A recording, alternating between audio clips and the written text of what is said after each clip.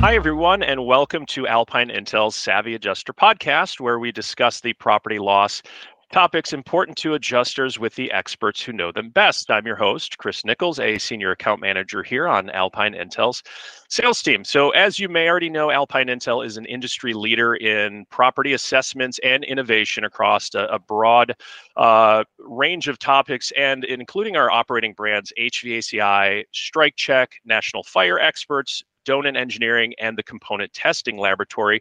You can always find more information about those services and additional resources at our website, which is alpineintel.com, and it's also going to be linked in the show notes.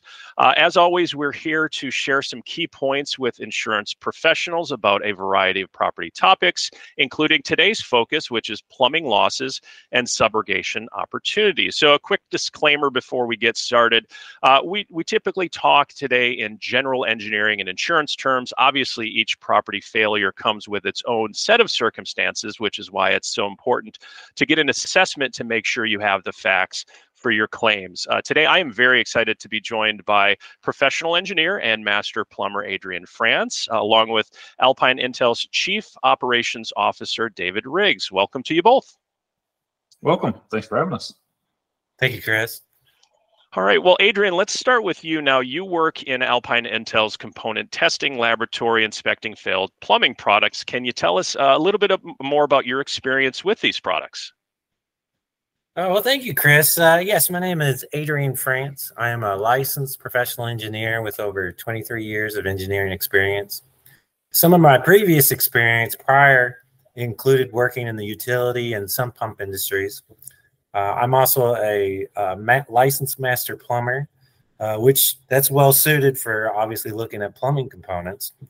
I've been working in the Donan Component Testing Laboratory for over 14 years, and my responsibility as a senior forensic engineer is cause failure analysis of water loss appliances and components.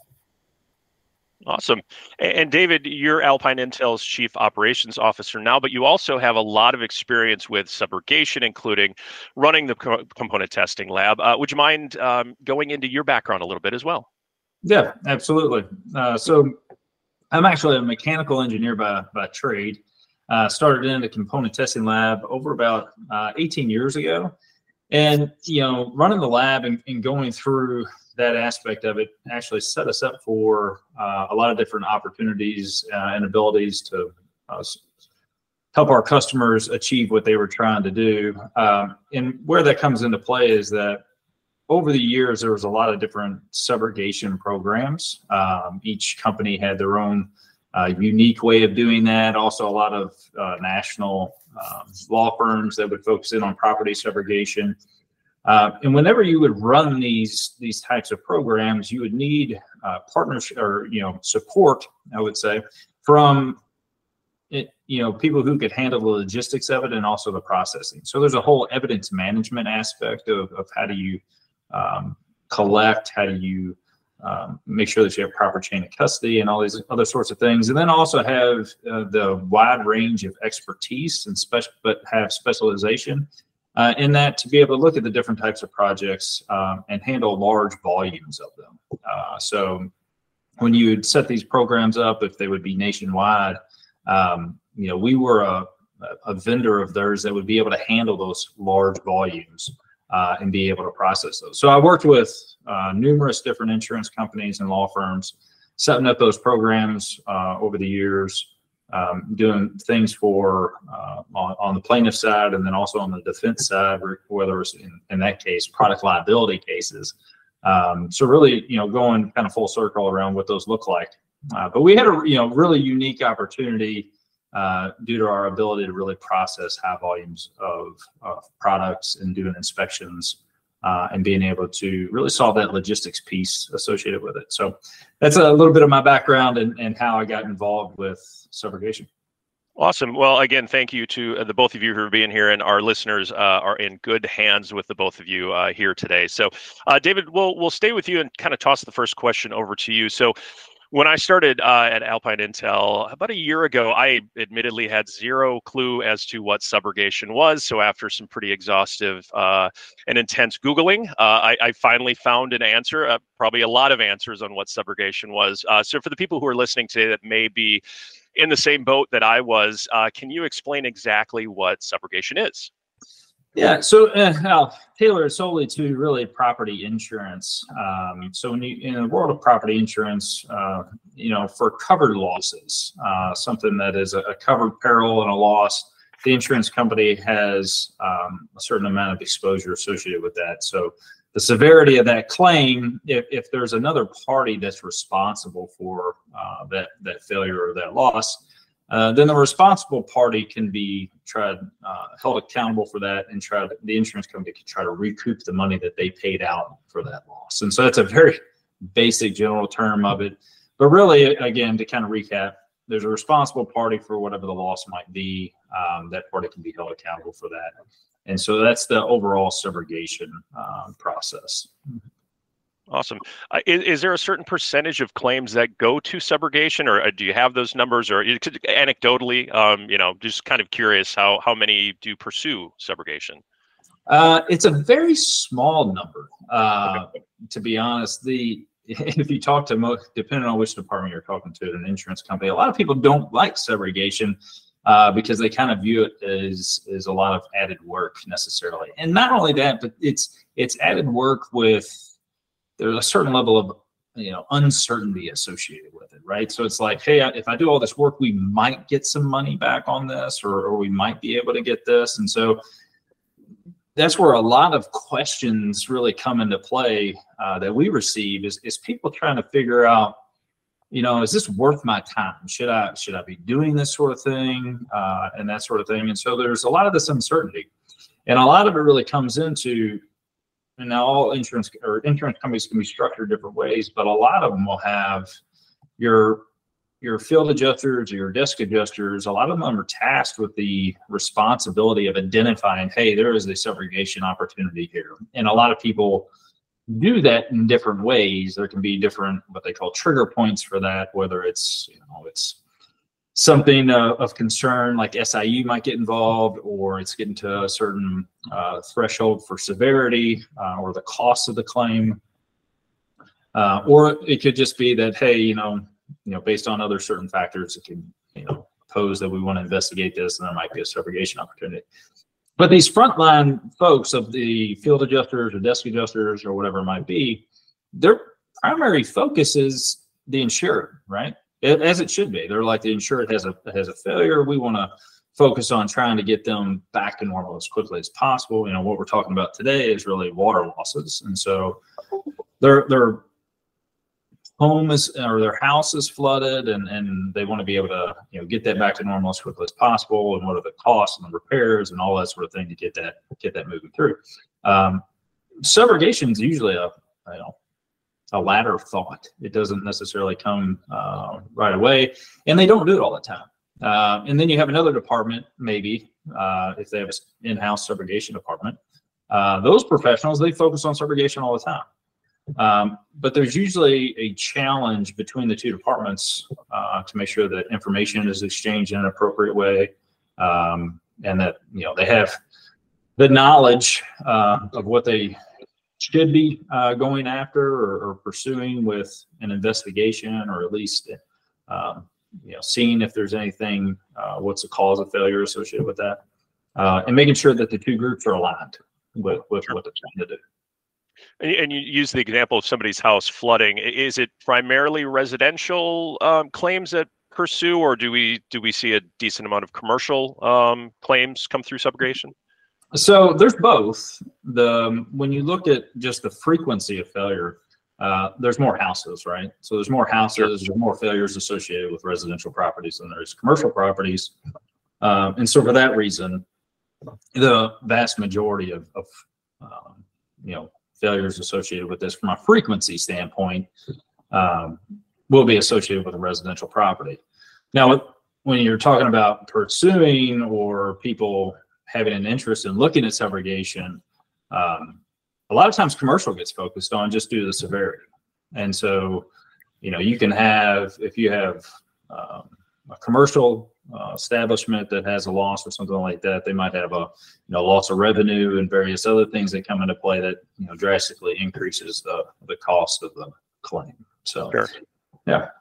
Awesome. Well, looking back, David, I should have just called you directly when trying to find out what subrogation is. I'm going to definitely pass that along to future coworkers. Just connect with David. He's got a great explanation for you. So Adrian, we'll hop over to you for the next question. So when you receive a product in to test at the lab, is it always possible to tell what happened based on the evidence that you receive?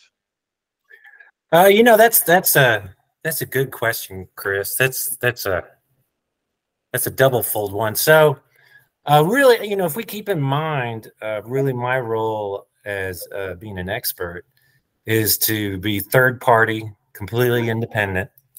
I deliver my opinion associated with the cause failure analysis. Not only do I delve into the facts, but then I also need to use my past experiences in order to really be able to render an opinion about the evidence that I'm looking at. And I'll tell you, we get a varied types of projects associated with water loss and fire loss here at the CTL. And this industry by no means is it small. I mean, it's a $15 billion industry per year. So you can imagine the plethora of different types of water loss projects that we might see. For the most part, during my first phase, when I'm looking at the evidence and it first comes into my facility, I'm going to be looking for the three most common, which is a manufacturer's defect, an installation error, or abuse.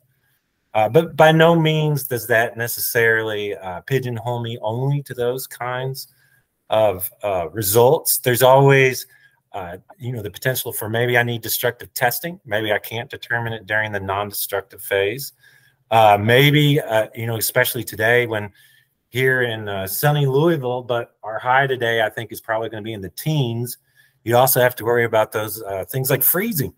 Freezing is a very, very large one. And I give it probably another month from now. Once we start getting to the spring, we're going to get a large amount here at the lab associated with freezing failures.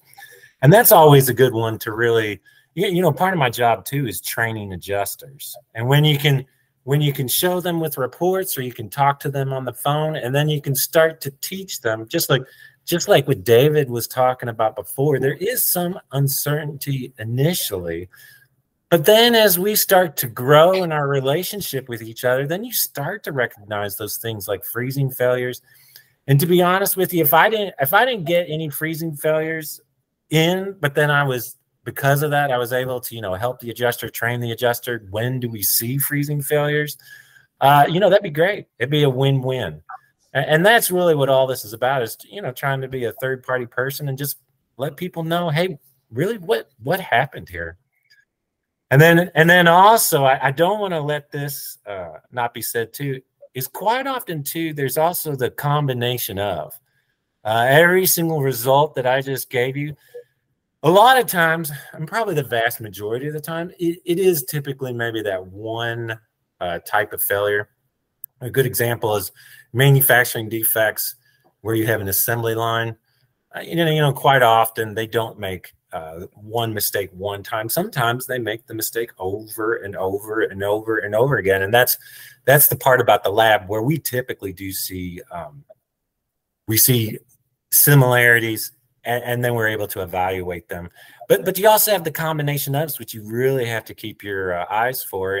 And sometimes it's various things working together that then does indeed result with the water loss, which can be unfortunate.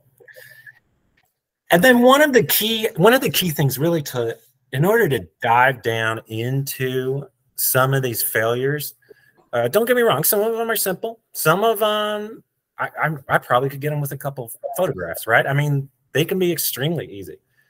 Others, sometimes they're a pickle. Man, they can be tough. They can pull out all kind of tools that you then need to have. And that's the nice part about having the lab, is the CTL really does have those kind of tools in order to be delved deep into some of these kind of failures.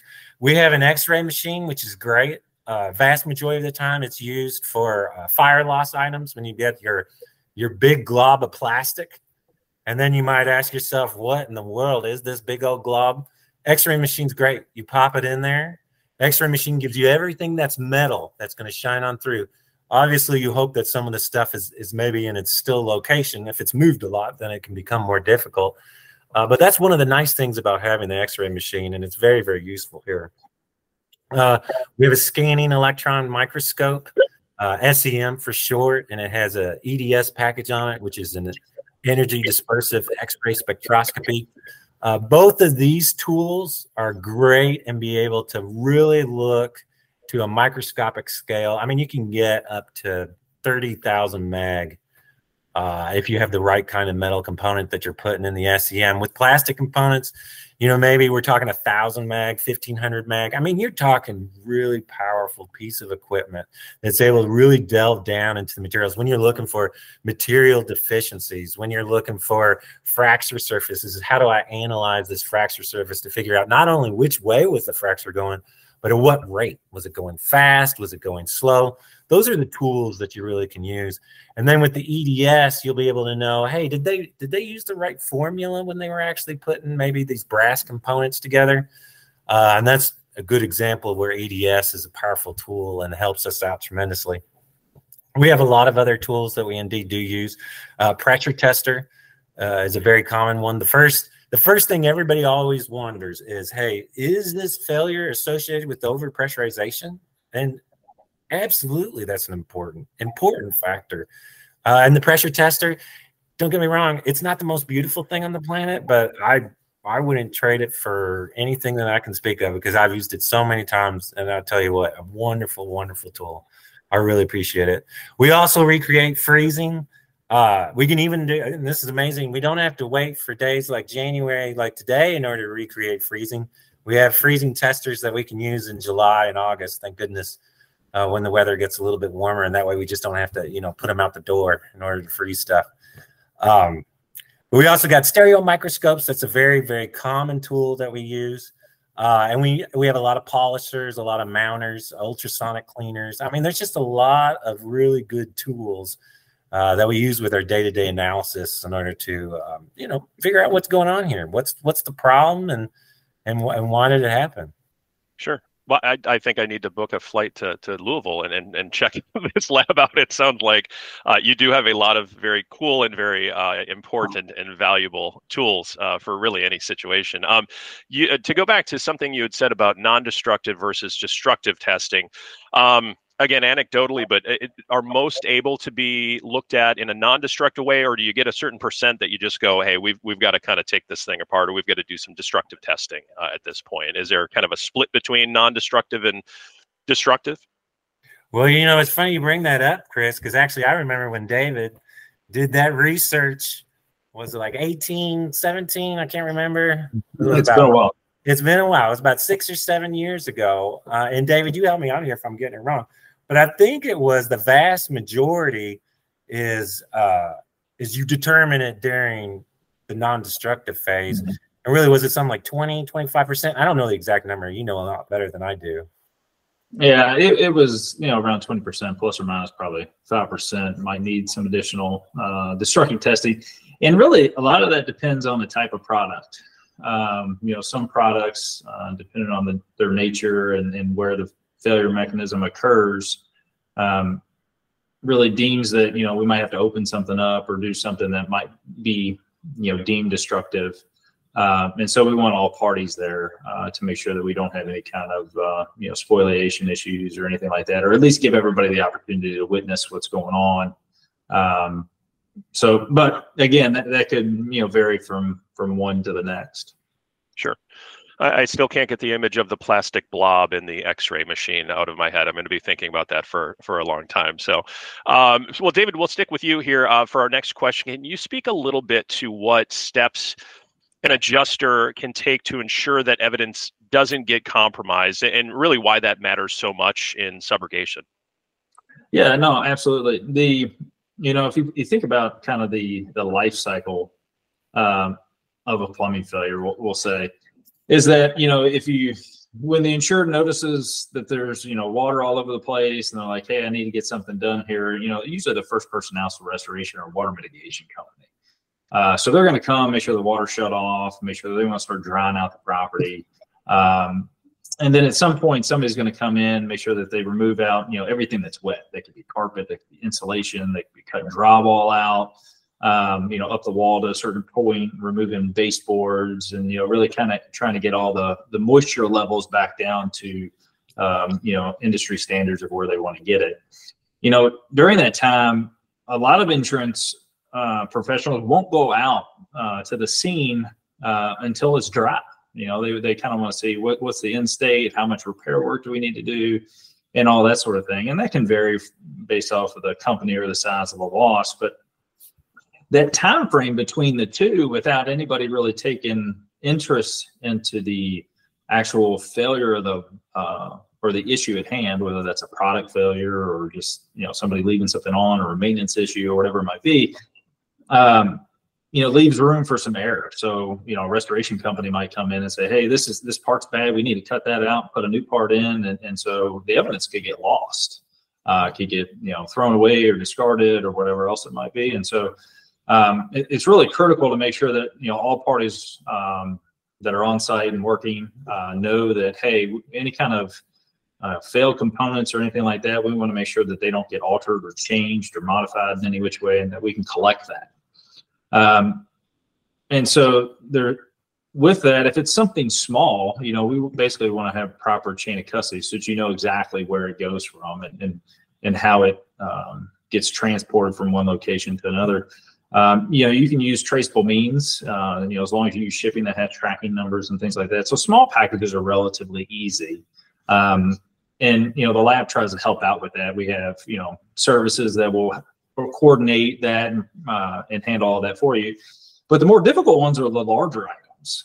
If you have a water heater or a washing machine or dishwasher, which are all very common failures or common products that we get, is that, how do you pick that up? A lot of people want to ship it via, a freight carrier, but, most people don't have loading docks in their front door. And so how do you package that? How do you get it there and all that sort of thing? And I would say, having done it for a really long time, there's not many transportation, or not many, there's none. There's no transportation vendors out there that are well equipped to be able to handle evidence. So they don't know, what's the criteria of this and what's the safeguards that we have to have in place. And not only do they know that at a macro level, like the organization, they also have to know that on each individual level.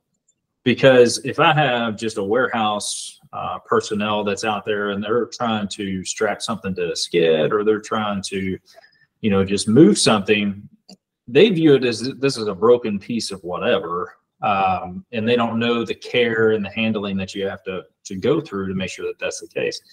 And so what we ended up doing was we created our own logistics company. So we call it Loss Logistics. It's actually a team of mostly W-2 personnel. So we have W-2 drivers. They go across all over the country collecting evidence. And that is their sole job, is just to handle evidence.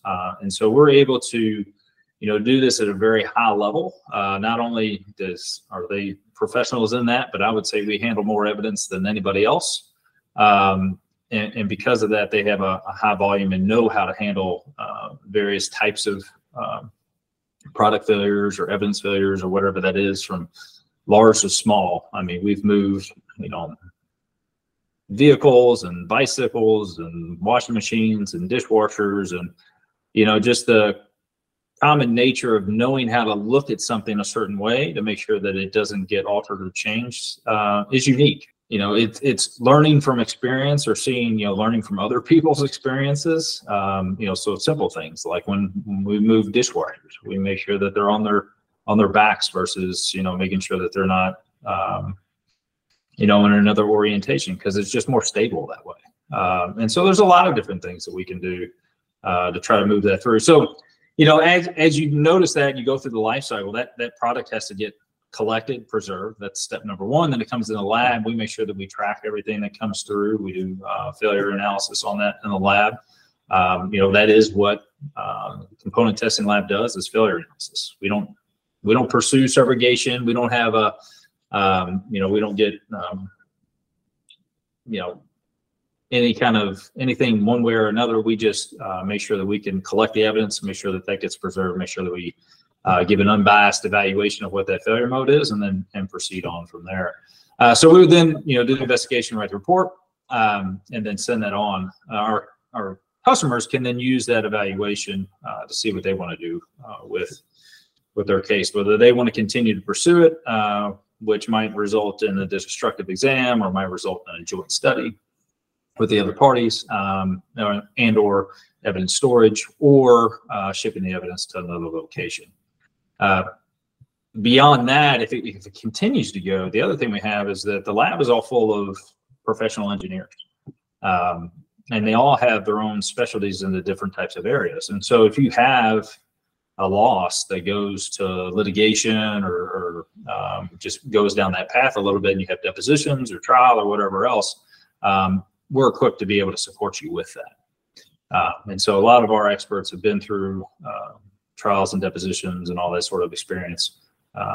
And so we're there to be able to support them in that effort as well, if that's what they deem is needed.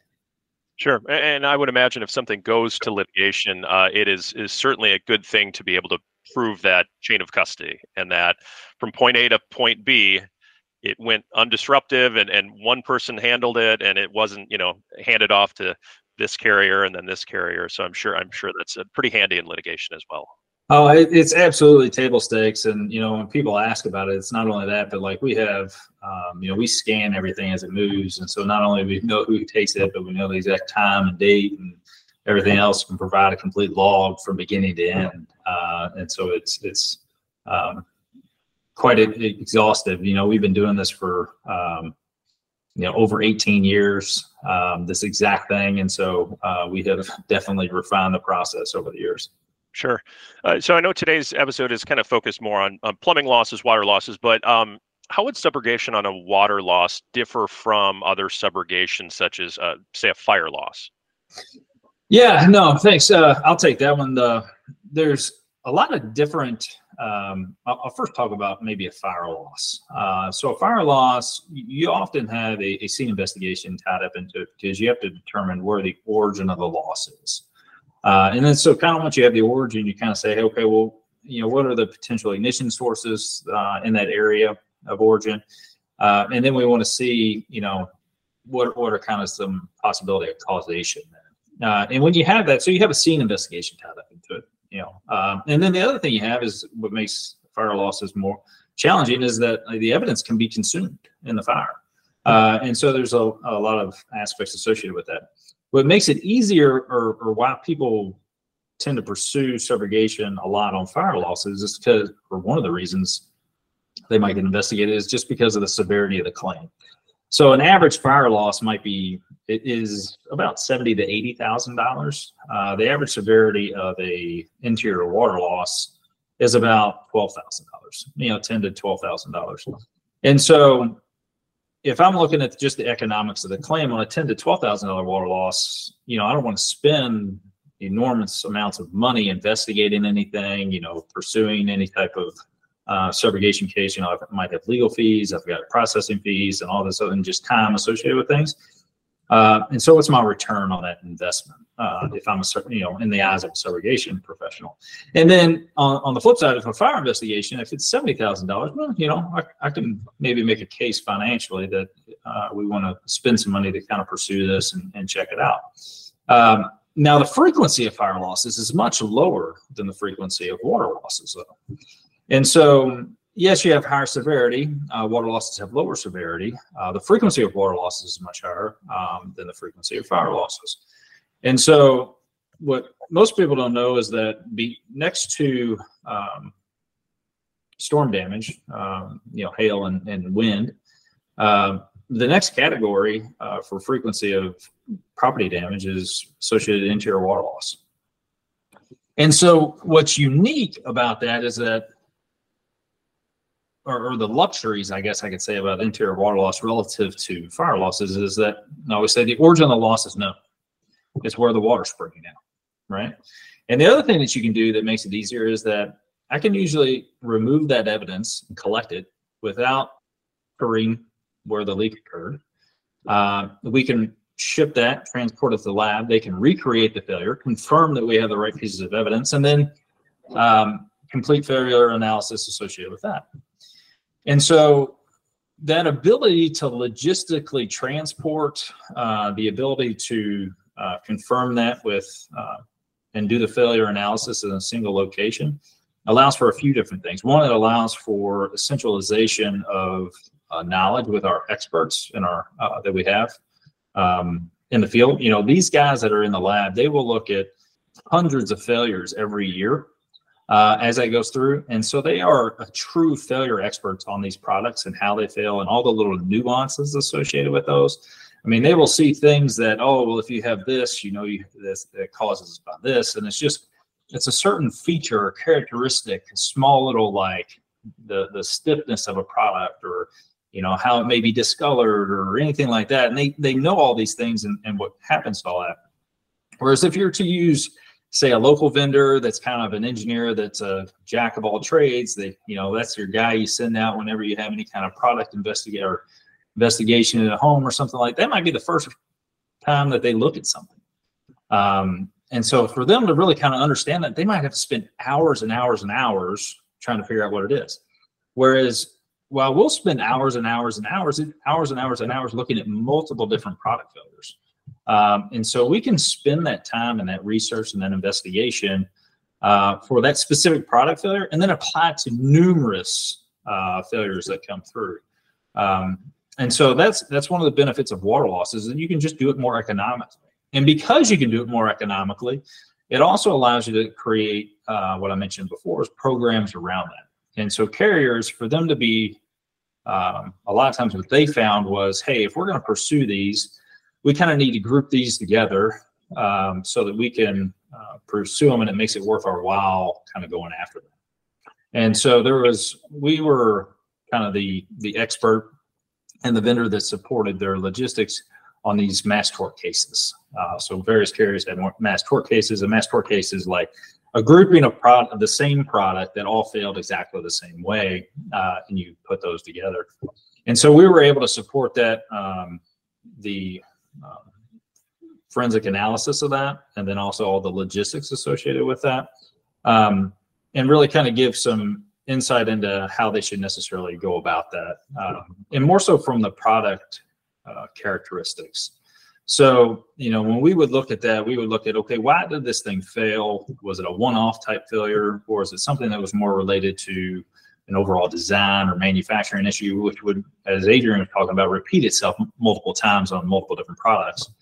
And then we would look at, well, is that something that's within that the manufacturer has identified and already remediated, and therefore the frequency of those failures is going to be going down, right? So they're replacing those products in the marketplace as they continue to phase themselves out, or is it something that's new, a new product that's out there and it's going to continue to go?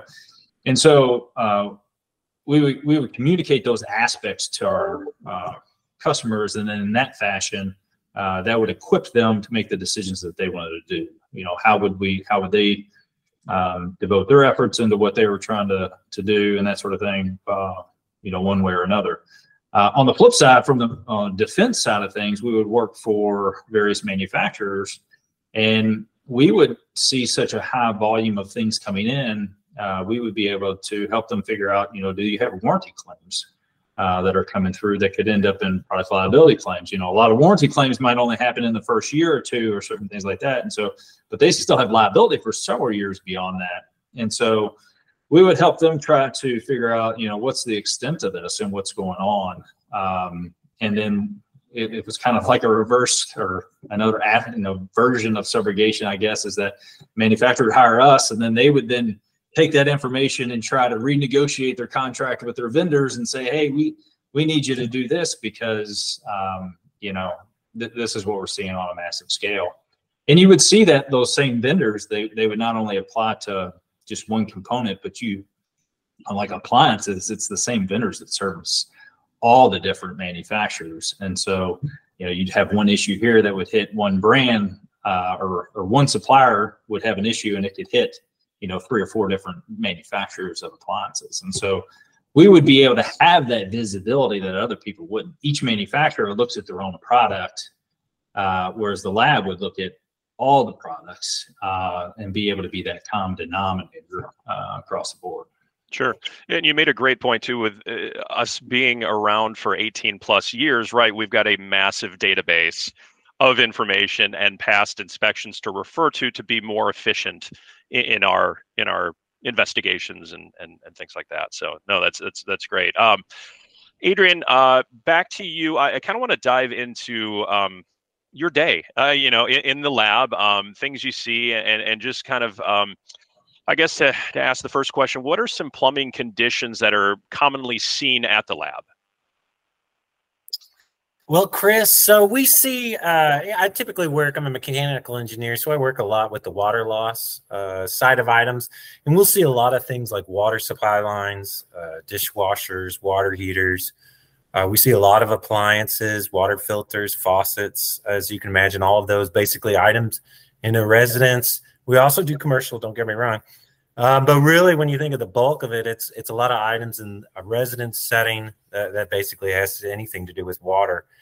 And I'm going to piggyback off of some of the stuff that David was talking about. So if you think of all of these items, not the one-offs, but if you think of the items that we were seeing repetitiously, over and over again, I like to think of it as an upside down bathtub curve. So as you can imagine, the item, it starts off, maybe the volume is slightly slow, but then for whatever reason, let's say it's maybe a time factor or in contact with a something kind of factor.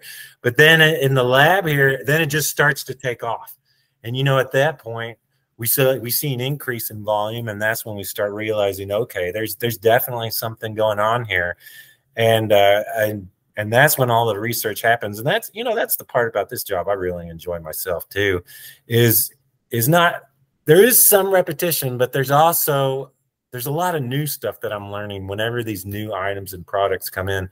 And then eventually you get to a point where maybe it plateaus and you're still getting volume associated with it, but it's really just hit the maximum amount that you're going to get associated with these products. A good example would be toilet supply risers. The valve that sticks out outside of your wall in your home, you have a water supply line that threads then into that valve. It comes up and then it connects to your toilet underneath the toilet tank. That one, for a long time, if we go with that bathtub curve I was just talking about, that one's actually, it's on the slope going down.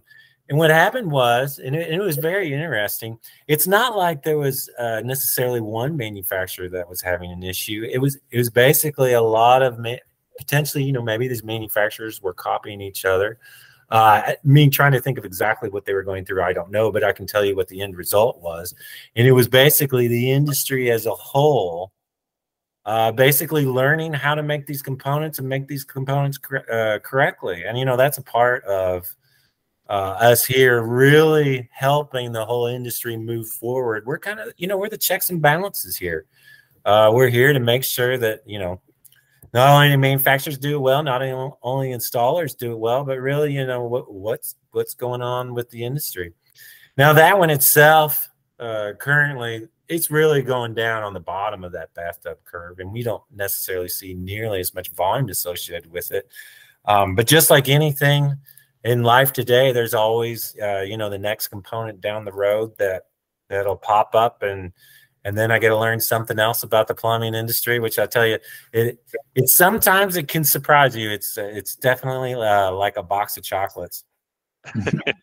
Well, and I know you touched on it earlier, kind of in your introduction at the beginning of the podcast, but you talked about the most common causes of loss, right, to the components. Can you speak to that and kind of, I don't want to call it a top 5 by any means. Don't limit yourself if it's 7 or if it's 3, but, wear and tear, weather related. Can you kind of speak to some common causes of loss to these components? Well, really, if we're thinking of just the non-destructive, which is our largest volume, the 3 things that typically they want results on is it is there a manufacturing defect here? Is there an installation here? Or is there abuse? Those three right there, that's probably the vast majority of when I'm writing a report that, and this evidence, it is what it is, right? At the end of the day, it basically speaks for itself. And the report, I try obviously my best and to make it in a very intelligible, flowing manner that then has, proper support, proper documentation. When someone comes along, 6 months later, a year later, sometimes if I had David probably knows more about this than I do, but if I had to take a guess, my guess would be litigation processes. Typically it's about, if you get a complicated one, it could be about 2 years. And obviously when you're going out through this process that can easily take 2 years long, you want to make sure you got the right kind of documentation. And David hit on that too when he was talking about the loss logistics, the picking up the evidence, those things like chain of custody, a description of the evidence, that kind of stuff. When it comes down the road, and it won't be immediate. Trust me, it takes a little while for it to become important. But when you're down the road and you're in litigation, those things do become important, and that's why it's nice to be able to, when you're initially picking up the evidence, when you're initially doing the documentation, dot your I's and cross your T's and get it done then, and then you don't have to worry about it. Yeah, I'll add one other thing associated with that, and it's really kind of because it's maybe an internal thing that of what people mean by abuse, and so a lot of times we'll kind of say abuse, but that's a pretty big bucket that we throw in. It's really any kind of external forces associated with that, outside of we'll say an installation issue. But it's, that could be anything from chemicals applied to it to, physical abuse or freezing or, various other things that can, impact that. And so that's, a little bit more, I guess, detail on what we mean by abuse. Sure. Well, a final question for the both of you, if you have an example, but I was just kind of thinking about this, is 18 plus years of experience, right, at the component testing lab. There's got to be a handful of unique situations, I should say, or dare I say, I don't want to call it humorous by any means, but just one that you kind of still remember to this day of something coming through that you had an inspection on and you thought, well, that is certainly out of the norm. Adrian, do you have any that kind of come to mind over your years of experience? Well, I can tell you, I've had some challenging ones. There's no doubt about that. There's ones that you're really spending your time, hitting the books, hitting the destructive study, the destructive test, and I really figure that one out. But as far as some entertaining ones, I mean, everybody always loves the ones about sewage. So at a time, this hits a good organization which I support and I always appreciate, and that's the CPSC. Consumer Product Safety Commission. And those guys, they really, they kind of try to keep a track. They're very similar checks and balances. And when they had a toilet manufacturer that had issues associated with a pressurized tank inside of the toilet that they just didn't quite get quite right, as you can imagine, just the thoughts that go through my head. Obviously, I'm hoping I'm not in that bathroom when it happens, but exploding toilets, I think, is always very, very eye-opening whenever you see something like that. Sure. David, how about you? So, Adrian, you just made me think of something that I found somewhat humorous. So I was working on a case in which there was a carbon monoxide case. And so we had a joint study with the manufacturer, and since it was carbon monoxide, there was a safety issue. So Consumer Product Safety Commission and the attorney that we were working for notified the Consumer Product Safety Commission that we were having this joint inspection. So we go to have the joint inspection, and this guy randomly shows up at the front door, and he flashes a badge. And is like, "I'm with the Consumer Product Safety Commission. I'm going to come in and witness your inspection." Like he was with the FBI or, something like that, like you see in the movies. And I kind of made me laugh. I'm like, "Are you for real?" And I said, "Can I see that?" And I was like, going to check out his ID and see. I was like, "Seems legit." I was like, "Well, maybe let me make a phone call." And I was like, "Come on, let's go." And so he was there, and he was there throughout the whole inspection. And the thing that it made happen is a lot of times the experts, there's experts and attorneys there for the other parties. They were much more vocal during the inspections because they wanted to make sure that they tried to sell their case to the Consumer Product Safety Commission that while they were there, so that there wasn't some bigger, investigation that went on to like all their products. But it was a unique, time and experience that happened. That the local official from Consumer Product Safety Commission just randomly, showed up to an inspection. So it was interesting. But he kind of caught me by surprise. I was like, checking it. But they have official badges and IDs and all that sort of thing. And please tell me he was in a long trench coat with a thick mustache and aviator sunglasses. Yeah, aviator glasses. That's what I'm picturing. I don't think he had aviator glasses on. He might have had a mustache, but okay.